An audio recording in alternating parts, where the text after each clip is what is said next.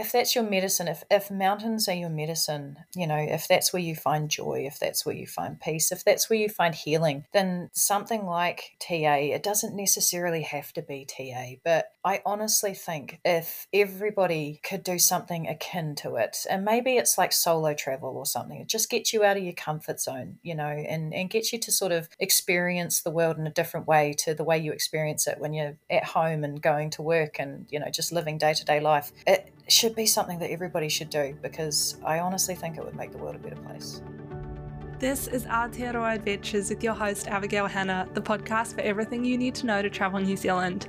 I talk to photographers, van lifers, mums, students and everyday Kiwis to hear their inspiring stories from past adventures and to share helpful tips and tricks for your travels. Whether you're visiting Aotearoa for the first time and live on the road, or you work a 9 to 5 and have lived in New Zealand your whole life, you're guaranteed to learn something to plan your next getaway and get a new excitement to explore more of this beautiful country I call home. So grab your hiking boots, hop in the car and turn up the volume. If you've ever cooked a meal from scratch in the bush, you know how challenging it is. Backcountry Cuisine have solved this problem with freeze-dried meals that are lightweight, delicious, nutritious, and so easy to prepare. With breakfast, lunch, dinner, and dessert options, as well as vegetarian, vegan-friendly, and gluten-free meals, they have something for every adventurer. Backcountry Cuisine are my go-to for yummy meals on the trail, and I also keep a stash in the van just in case. For quick and easy meals for all your outdoor adventures, use the code Abigail for free shipping off your next order. That's ABIGAIL for free shipping off your next Backcountry Cuisine delivery. Head to the link in the description to find out more. Kia ora, welcome to Aotearoa Adventures. I'm really excited to be sitting down with Germaine today. Can you introduce yourself for listeners? Hi, I'm Germaine. I've done a lot of tramping and stuff like that. I work on the ambulance, actually, as an EMT, so that's kind of cool. And yeah. That's really awesome. Whereabouts are you located? I'm in Ashburton. Yeah. Yeah, so we get a really interesting mix of work down here. Yeah, I can imagine. And I suppose that also means you're ideally located for all the tramps. Yeah, absolutely. Yeah, Mid Canterbury's it's a bit of a gold pot, really, especially up the back of. I only learnt the other day that Hakatere National Park is not Hakatere or Hakatere or however you want to say it. It's actually Whakatere. It's spelt with a W. Wow, funnily enough, should be spelt with a W. That is really interesting because I was just there earlier this month and have been going around saying Hakatere. But that must be a dialectal difference because I know that there's some iwi that drop the fa and just have a ha. So that's super interesting. Yeah, it's interesting. I didn't actually learn about that until the council have been building their new building and they've named it, I can't remember the exact name, but Whakatere is in the name. And everybody was like, why is there a W? And apparently that's the way it's actually supposed to be. So it was a spelling error a long time ago, supposedly. Wow. Wow, that's super interesting. And it just shows how long of a journey we have to sort of reclaim those names and the language. Like we think we've got it, but there's so many layers. Yeah, absolutely, eh? Tell me a little bit about your childhood. Have you always lived in Ashburton? Did you tramp a lot as a kid? What did that sort of look like? I grew up in Ashburton. I actually grew up 10 minutes from where I live now, so I haven't gone far. But I've lived in Australia for a little while. I lived in Christchurch off and on for several years as well. My family weren't particularly big into tramping and stuff like that. It was actually a teacher that I had in primary school. Took a bunch of us sort of senior, if you want to say that, primary school kids up to Woolshy Creek Hut back when it was still the old musterers hut and they still had the sauna up Woolshy Creek. So that was wicked. And we had 2 trips up there. The first time we just went up to Woolshy Creek and then the second time we did the whole back half of the circuit. And yeah, initially I just thought it was all pain and I hated it, especially that climb to the summit of the saddle from Woolshy Creek Hut. It was just like the never-ending climb when you're 11 and it's clagged in and you can't see anything. But it just sort of sparked off a bit of an interest in me for what's out there and a bit of adventure and that kind of there's almost a little bit of a thrill in it, especially as going out there solo is definitely, you're kind of out there on your own and you have to rely on your own senses and stuff. So yeah, that was where it all sort of started and I got more into it in my teens. and then especially in my early 20s, and then did coast to coast in my early 30s a couple of times, and TA, and yeah. Yeah. Tell me briefly a little bit more about Coast to Coast because I don't think I've had anyone on the episode that's actually done it. Or if they have, they haven't told me that they've done it. So, yeah, just tell me about that race for people that might not have heard about it or don't know what it is. So coast to coast is absolutely wicked. I first sort of set my sights on it. It'd be, man, how old was I? 19, 20. So we're looking at, oh my God, like 16 years ago. um, and it was just sort of back then, I thought it was just this crazy thing that crazy fit people did, like full-time athletes and stuff. And yeah, it starts in Kumara on the west coast on the beach. You dip your toes in the water. That's a bit of a tradition. You run a couple of Ks and you transition onto the cycle, and you cycle for 55K to Aitken Corner. And then you run up and over Goats Pass, and you run, I think it's 31K to Klondike. If you're doing the 2-day event, you stay the night there, and then you cycle 15K the following morning to Mount White Bridge, kayak 70K down the Waimak Gorge, which is just a really wicked bit of country. You get out at the Gorge Bridge on the road to Oxford, and then you cycle the last, I think it's 77K now to New Brighton. So yeah, big couple of days, but just such an awesome event, so well run, and the camaraderie among people that are sort of, like at the level that I was doing it at, is just phenomenal. You run into trouble or whatever, you're struggling a little bit, like everybody kind of rallies around you, offers a bit of cramp stop or something, some painkillers to get you over the hill. Like Yeah. it's really, really cool. It's a lot of fun. Yeah. Oh, that's so awesome. Yeah, I'd love to be there just to watch one of the years and see. I know there's a couple of checkpoints where you can sort of see people arrive. And I think that would just be incredible to sort of witness. I do not have the fitness to be able to even think about attempting that yet. Maybe one day when my knees magically heal. You only need your knees for Go Past, man. You can struggle straight through that. I'll But keep in all that in mind. seriousness, yeah, like if you do want to start, nobody starts with the fitness. Mm, It takes a good year to build that up, but mm. it's just so cool. It's a wicked accomplishment. Yeah, that's awesome, and it's awesome that you loved it so much and went round for another go. Yeah, I did the tandem the second time around, which, to be honest, was a lot more fun. I had a really good friend. We have a really similar sense of humour. The training missions were just absolutely awesome. We had an AR Duo, which is the boat that we use for the race. We managed to borrow one to train in. And they have a little shelf, the person who sits in the back just above their knees, and she bought this little Yui boom. So every time we went down the gorge, she'd shove this little Yui boom into the shelf, and we'd have music. Oh, Even that's when we tipped awesome. out because it was so jammed in there, it like stayed in there, and the boat's upside down and the music's still playing. That sort of waterproof speakers is for Yeah, exactly that yeah. moment, is what it was created for.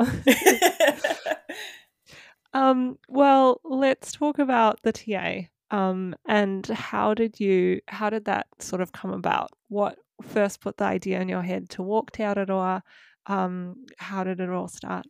So I hadn't even heard of Te Araroa up until about 2016, and I was doing St James with a friend, which was like my first real, like multi-night tramp. Which, looking back on it, like the St James is pretty tame, aside from at this time of year with all the avalanche risk and stuff at the moment. Um, and we got to Ann Hut, which is the first hut on the St James that's part of TA, and we were all sort of settled in, about ready to go to bed. This was February, so it was about sort of, I don't know, 8:30 at night, and just coming on dark. And here comes this figure, just like coming out of the darkness, wearing a head torch, and he's got like this tiny pack on and trail shoes, which, to my mind back then, I was like, what is this man doing?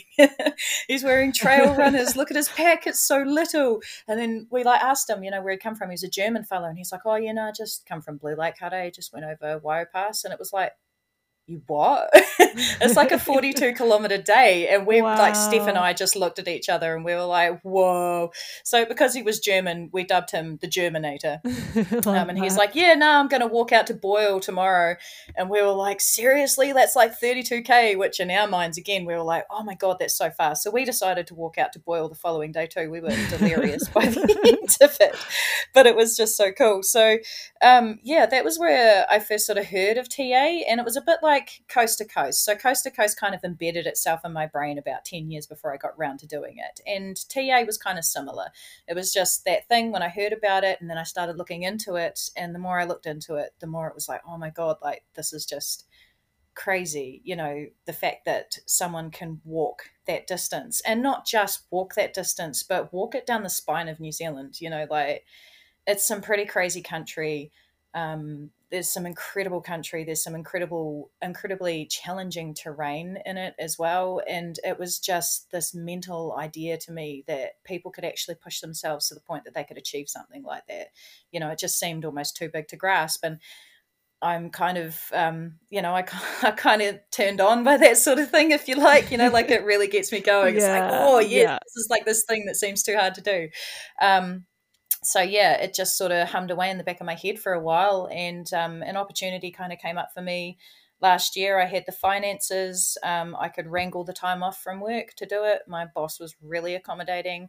And I just sort of decided, I'd heard a lot about the North Island. There's about 600 kilometres or so of road walking. And I was like, I'm not down for that. I'm just going to hitch all of that. So I'm not going to do that. So, yeah, I just decided to do the South Island. Like the South Island is everything that I love about tramping. It's mountains, it's vistas, it's heights, it's valleys, it's isolation. Yeah. So that was what I decided to That's so beautiful, and you summed up the South Island just perfectly right there. do. Yeah, I've done enough of it, sort of tramped around the South Island and stuff, and it's all just such stunning country. Yeah. What was the catalyst that made you how did you know it was the right time to do the TA? It had sort of been sitting in your mind for a little while. What sort of happened that you were like, yeah, I'm gonna do it now? Um, so I sort of, I think I'd known for a long time prior to TA that, like mountains are where I find my peace. Mountains are where I sort of find myself a little bit. You can kind of go out and pit yourself against the elements, pit yourself against a really big day. And just all the challenges that are inherent with that terrain, the elevation gain, and all that sort of thing. And when I first had my son, I'd lost a really big opportunity for a job to go over to the other side of the world and travel essentially for 3 years and get paid to do it. And I just sort of felt a little bit lost. And that was when Steph, who was my friend that I did the St. James with, we started doing this thing called peak bagging. And it just sort of turned into this crazy thing where it was like every time we went out, it was like, we have to do a bigger hill, we have to go further, and it was just as far as we could get and as high as we could get in a day. And I just sort of found that every time I did that, I just had this huge sense of achievement that I would be able to go out and sort of, you could picture what you were going to do in the day and be scared by it, just the size of what you were sort of going out to try and achieve. And then you go out and do it anyway. And I just sort of felt myself finding confidence again in who I was and that I was capable of doing really hard things. And it was a little bit of that. It was a little bit of last year. Unfortunately, the 2-day event, because I was supposed to do Coast again last year as a team, and the 2-day event got cancelled because of COVID.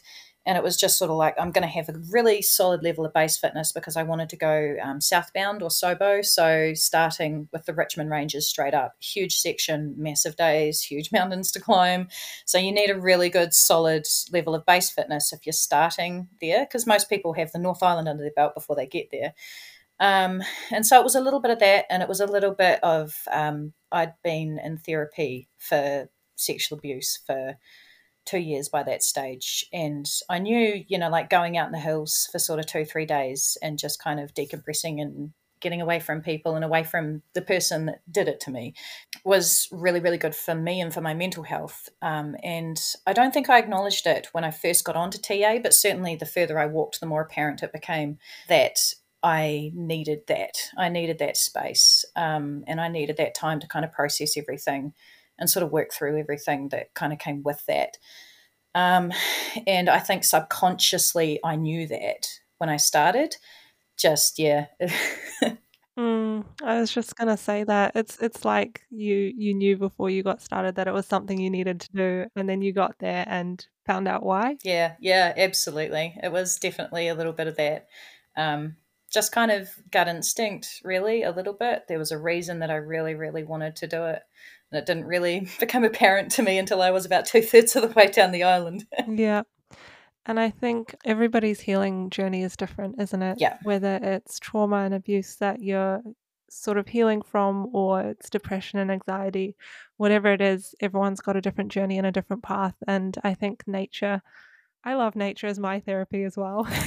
Yeah, yeah, absolutely. But I've been getting a little bit cranky. I know that a good sunrise or hearing the waves laugh on the beach or going for a hike, like it does something to your soul. And I think I know it's backed by science as well, Yep. isn't it? But you also just know it as an individual and you know what you need. So that's really awesome that you were able to sort of identify that and just go all in. Decided to walk the whole South Island. Yeah, man, no 2 or 3 days. It's like 2 months. And it's so funny, when you tell people it's like, oh, it like even sort of going to the start and taking the wee water taxi out to Ship Cove, and I had my little pack and everything was so clean at the start. And I just had all these people sort of ask me like, oh, you're going to do the Queen Charlotte, and I'm like, yeah, kind of. And they're like, what do you mean kind of? And I'm like, oh, I'm going to keep walking. They're like, where are you walking to? And I'm like, Bluff. And they're like, what? Everybody thinks, just gonna keep walking till I run out of land to walk on. yeah, just Yeah. gonna keep walking. I think at that stage I didn't think that my body would hold out. I thought my knees would give out on me, and it was just like, I want to get to Bluff, but Mm, I'll just keep walking till I yeah. can't anymore. Tell me about the most challenging moments for you, both physically and mentally on the hike. Oh man. Okay, so physically, there's a couple of 3 days, but especially the day between mid Wairoa and top Wairoa huts was just, oh my god. It wasn't fun.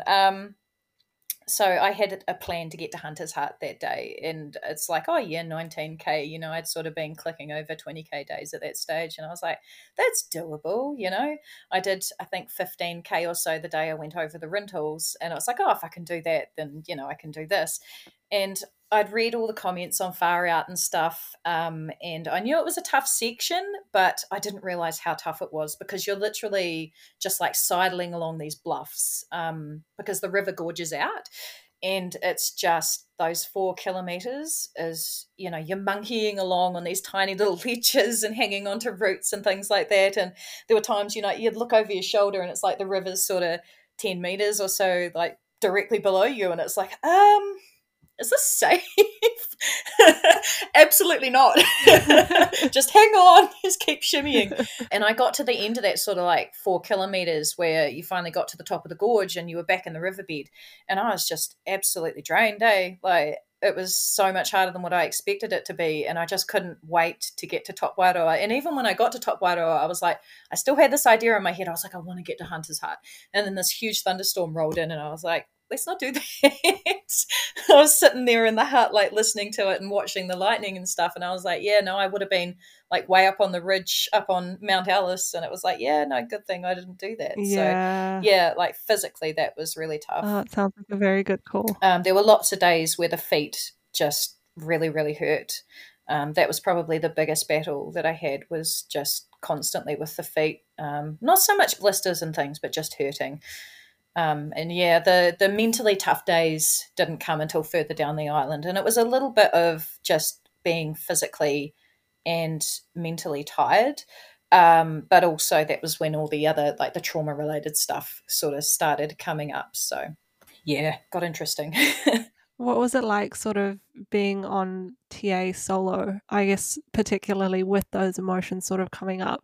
Did you have a support network around you, or how did you sort of deal with things and process things as you were on your own? I think being on my own was actually one of the best things about it. So one of the things that I loved about TA, and that I loved about like sort of being on my own out there was, you know, like, yeah, everybody's got their trauma. And depending on sort of what you've kind of been through, you kind of know, who you can talk to about stuff, who's comfortable with it, who's not. And the nature of the kind of stuff that, sort of I went through, not many people are particularly comfortable talking about. So one of the really cool things about TA was you didn't have to worry about anybody sort of being around you and how you kind of needed to word things, or how you sort of had to discuss it or raise it, or like sort of shielding them from your emotions, because naturally with that sort of stuff there's some huge emotions. So this all happened a really long time ago, sort of going back 15, 16 years now. um, and at the time I didn't understand that that was what was happening, because I was in a relationship with that person. And I didn't sort of in my head think that that was what it was. It wasn't until really the Me Too movement and people started talking about, their stories, and things that had happened to them. And I read one sort of story in particular scrolling through on Facebook, as you do. And it was just like the catalyst for me going, oh my God, like I could have written, what this girl has been through. And just all these people in the comments underneath saying that's sexual abuse, that's, you know, rape. And I was like, oh my God, like seriously, is that what's happened? And all of a sudden I just, like, everything just made sense. Why I was so angry, because when you don't address these huge emotions that come with that sort of stuff, it kind of tends to come out as anger. Anger is a secondary emotion. And so I was a very angry person for a long time. And to sort of deal with that anger and process that anger, I had to process the grief that was underneath it. And TA gave me the space to do that. That was one of the really valuable things about doing it by myself. I had the space. I didn't have to be anywhere in particular. I didn't have to worry about anybody else. I could just let it go. And so I definitely, I spent a good few days, some days, hours sometimes, just sort of crying, screaming, slamming poles into the ground, and just sort of processing what had happened to me, sort of the things that I'd done in that relationship as well, as a result, because of course, that anger manifests in all sorts of other ways. And so, yeah, it was amazing in that sense, because it just gave me the space. It felt like the trail just kind of waited for me to do my thing, and when I was ready, I could get up and keep going. So yeah, it was really awesome in that way. Yeah, absolutely. That's really incredible to hear, and I thank you so much for sharing your story. I think in the same way that you were scrolling through Facebook and were like, "Hey, me too." Yeah, This is why we talk about these things, you know? This is why I am an advocate for talking about mental health and illness, and there's no point sweeping things like sexual abuse or anything like that under the rug, because that doesn't help anyone when you sort of keep it in the dark. So I really thank you for sharing that. And I think I would have been exactly the same if I had a bunch of pent up anger. I would definitely be shoving my poles into the ground and screaming. And I think, yeah, like, I guess in nature, there's nobody there to judge you. Like, nature's not judging you. Like, there might be a bird that flies past or something, but they don't care. You know, it must have just felt like such a safe and validating space to be in. yeah. And that's the funny thing. It was kind of a bit of a juxtaposition, because one of the questions that I got asked all the time, being a woman and doing TA on my own, was, "Oh my God, do you feel safe?" It's like, yeah, I know my The capabilities. most safe I've ever That felt. that's it. I know my Yeah. capabilities. I know what I'm putting myself up against, and I don't have to worry about seedy males, in a bar or Yeah.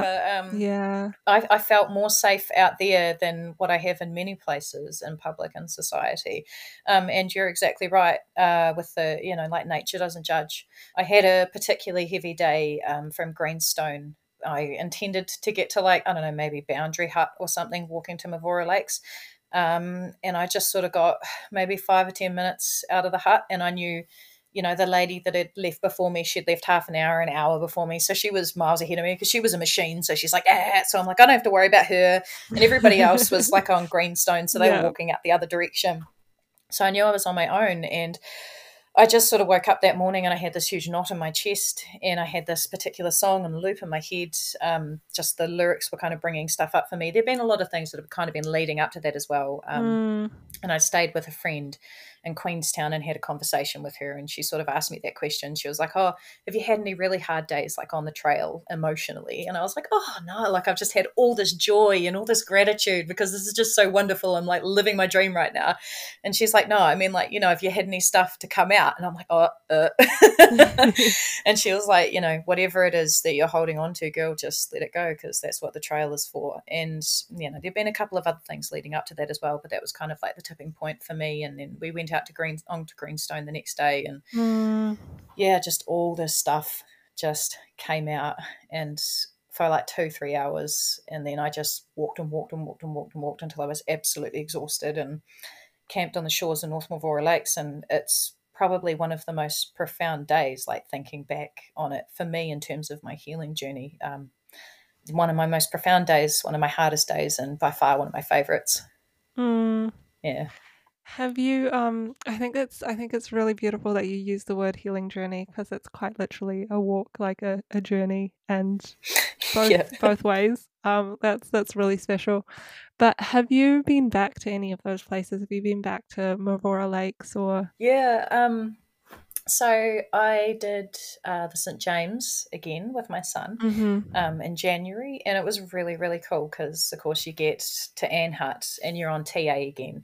And I was just like in tears walking up to Ann Hut. I was just like, oh my God, I can't believe I'm back here. And we were the only two walkers staying in that hut that night who were Wow. not doing TA. So, Yeah. like, TA was like crazy busy this year, whereas last year, of course, all the borders were closed. So, there were a lot fewer people doing it. And I met some really cool people. We stayed with them again at Boyle Flat Hut the following night. I took a bunch of them back out to Hemna. They were having a zero out there. And it was just really cool to like connect with people who were on that journey themselves this year. And then back in March, my partner and I did a wee road trip around the bottom of the South Island, and he made a point, which was really, really sweet, of including like we had to go all the way out to Mavora Lakes and just kind of sit there and take like 10 minutes. And I just sort of sat in the car and we didn't say anything and just kind of gave thanks for that opportunity and that particular day and just being able to be there. And then we did the walk back into Kiwi Burn Hut because I stayed there the following night after the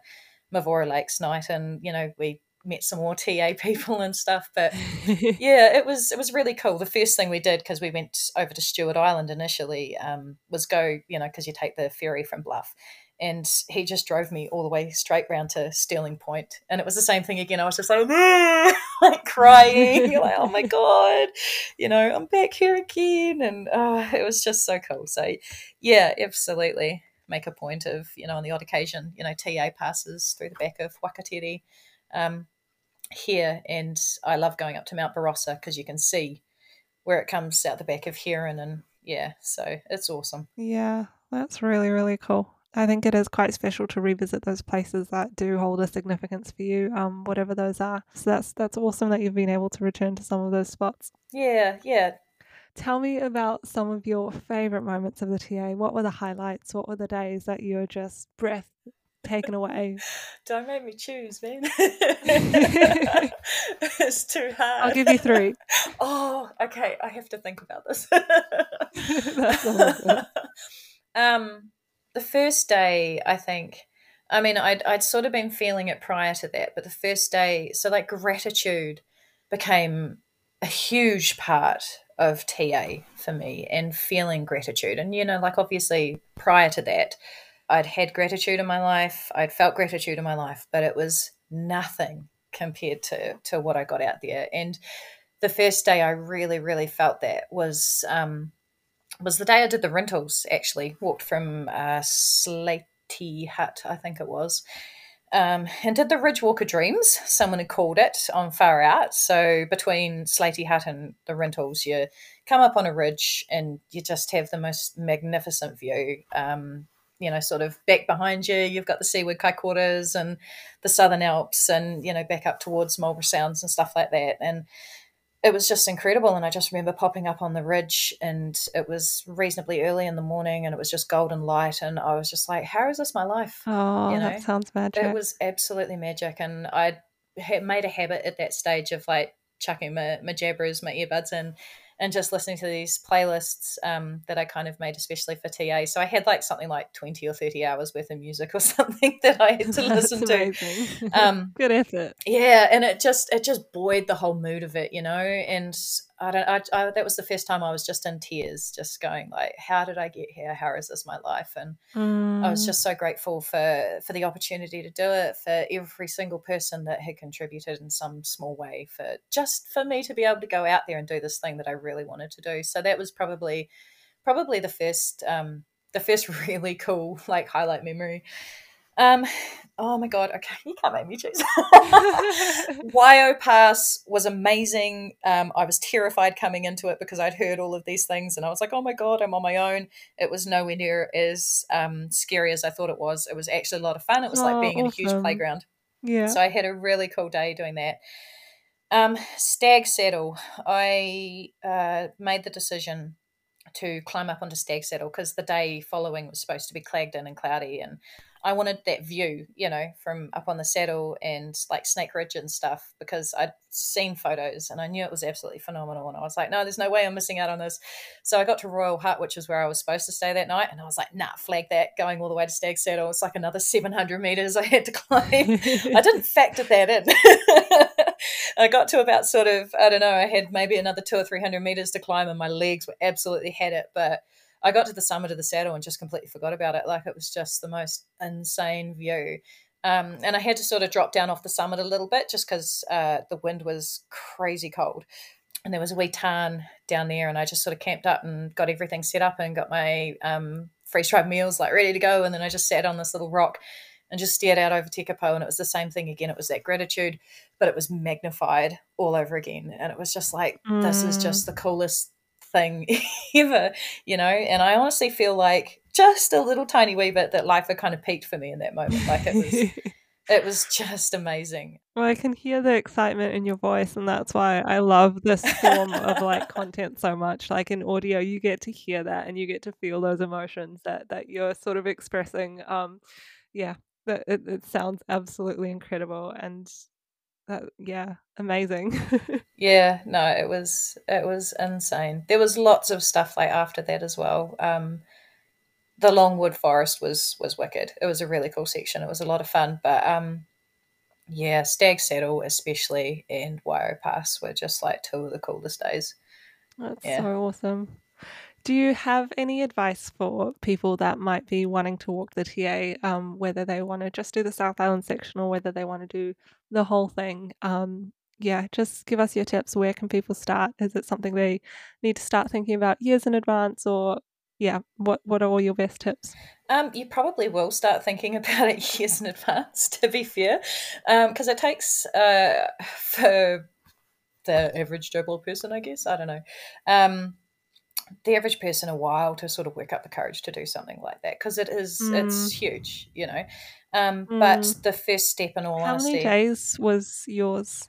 so I ended up skipping a bunch of Canterbury because I'd walked it 2 years prior.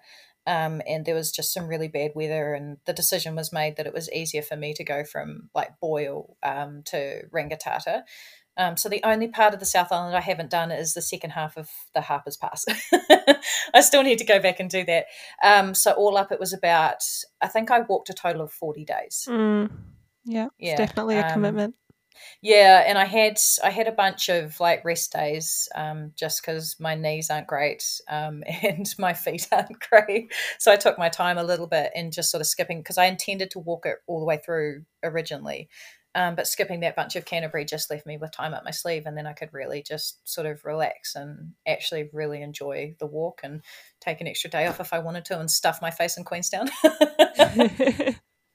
That's what the towns are for. That's what all the cities are for. Get to the best restaurants and Oh, eat and all you look, can.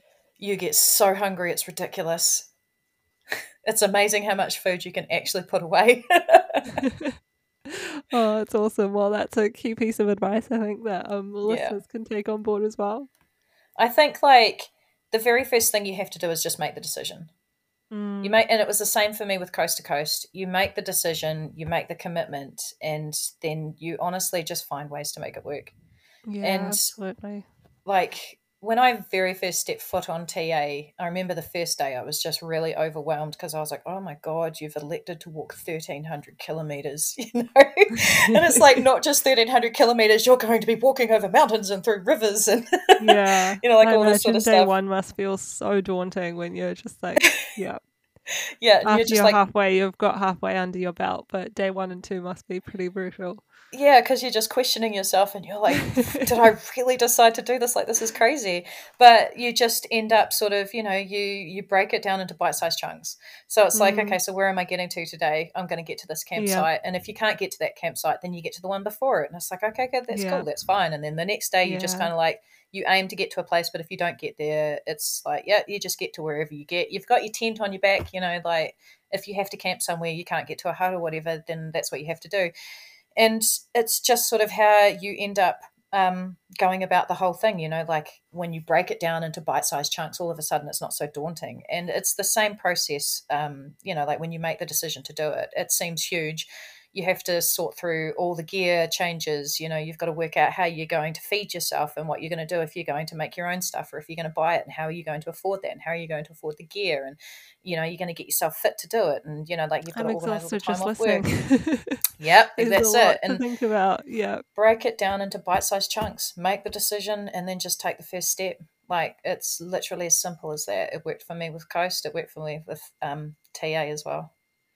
That's probably the biggest piece of advice I have. Like, if it's in your head and it's bugging you and it's not going away, just decide to do it. just do it. Make the Yeah, decision, set a date, and commit. Yeah, I love that's that it. so much. Yeah. Well, we're probably at the end of our time, but what's coming up next for you? I've got a couple of really cool trips that are just in the pipelines with my friend Steph. I've got some leave coming up in October, so we're planning on going up the back of Wakatiri, up the Pots and up to Cameron Hut, and just kind of taking some off-route stuff. And then we want to do Whitcomb Pass. So we want to go up to Lyle Hut, cross the Rakaia River, and cross over to the west coast over Whitcomb.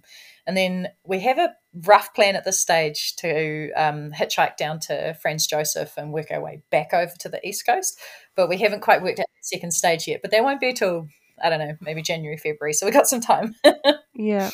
Oh, that sounds so cool. And I feel like it's always quite fun to have something lined up. You know what your next adventure is, your next hike, your next challenge. And having that to sort of look forward to and plan towards is always awesome. That's motivating, that's for sure. Well, is there anything else you want to share before we sort of wrap this episode up? If that's your medicine, if mountains are your medicine, if that's where you find joy, if that's where you find peace, if that's where you find healing, then something like TA, it doesn't necessarily have to be TA, but I honestly think that if everybody could do something akin to it, and maybe it's like solo travel or something, it just gets you out of your comfort zone, and gets you to sort of experience the world in a different way to the way you experience it when you're at home and going to work and, just living day-to-day life. It should be something that everybody should do, because I honestly think it would make the world a better place. Like, it made the world a better place for me. It changed the way that I see people, and it changed the way that I see myself. And I just think, yeah, the world would be so much more awesome and so much more compassionate and so much more fun if everybody could do something like this. Well, I've got absolutely nothing to add to that. I think that's a really great challenge that you've sort of put to everyone listening to this. That's really beautiful, and that's something that I'm going to take on board as well.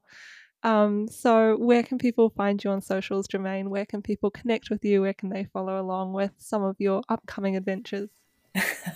So, really, in all honesty, the only place that I'm active is Instagram. It's just mountain underscore mama, MUMMA underscore NZ. Awesome. Well, I'll make sure that that's linked in the description so that people can head there and, yeah, follow along with all your future adventures.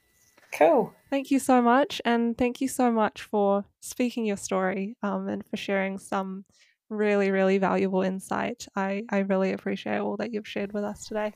Oh, thank you for listening.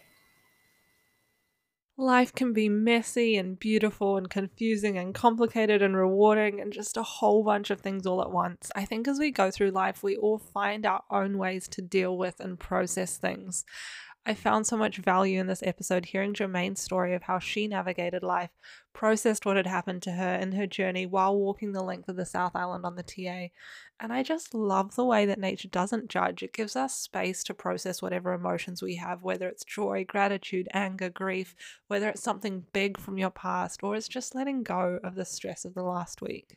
Just before you go, this month is the New Zealand Podcast Awards, and I've got a 10-second favour to ask. It would mean the absolute world to me if you could leave a rating for this podcast wherever you're listening. If you're on Apple or Spotify, it will literally take 10 seconds to leave a review and to show the world how much you love this show. Do it right now while I'm waiting. I am so grateful for every single one of my listeners, and I can say that this community is growing, and it's growing fast with almost 2,000 podcast listens in the last month. It's a massive achievement for an independent podcast. I'm really excited to enter the podcast awards this year, and make sure you're following me at Abigail Hannah on Instagram, because voting will be open soon for the People's Choice Award, and I'll have all the real-time updates over on Insta. And it's been 10 seconds, so thank you for leaving a review, and I can't wait to have you back next week for another banging episode. Until next time, keep adventuring.